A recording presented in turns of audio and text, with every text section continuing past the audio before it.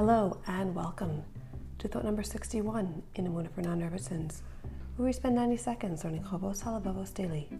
I'm Esther Kurtz, your resident non-Rebbetzin, and let's continue. Yesterday we spoke about what it means that Hashem has exclusive control over everything that happens. Today we'll discuss the sixth quality.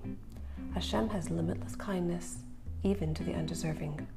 Undeserving does not just mean people who are quote-unquote bad, but think of all the kindness and goodness Hashem has done for you from way back when you were in your mother's womb. He gave you life and health and potential. He gave you every day and everything.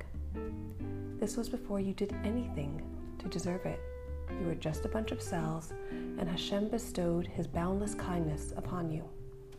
If Hashem did so much for you before you even deserved a thing, you can be secure in relying on Hashem's kindness in the future, because it doesn't take anything to receive it. You know how you have no idea how spammers got your phone number, or your email address, or your home address? They just clog your inboxes without you having done anything. And it feels futile to try to stop them because they never needed a reason to start. Hashem is like that, just in the reverse. He will always be kind and giving. There is no baseline criteria to qualify for it. Even when you're on your worst behavior or at your most spiritually disconnected, Hashem's kindness is ever present. We'll talk quality number 7 tomorrow. Until then, keep on believing.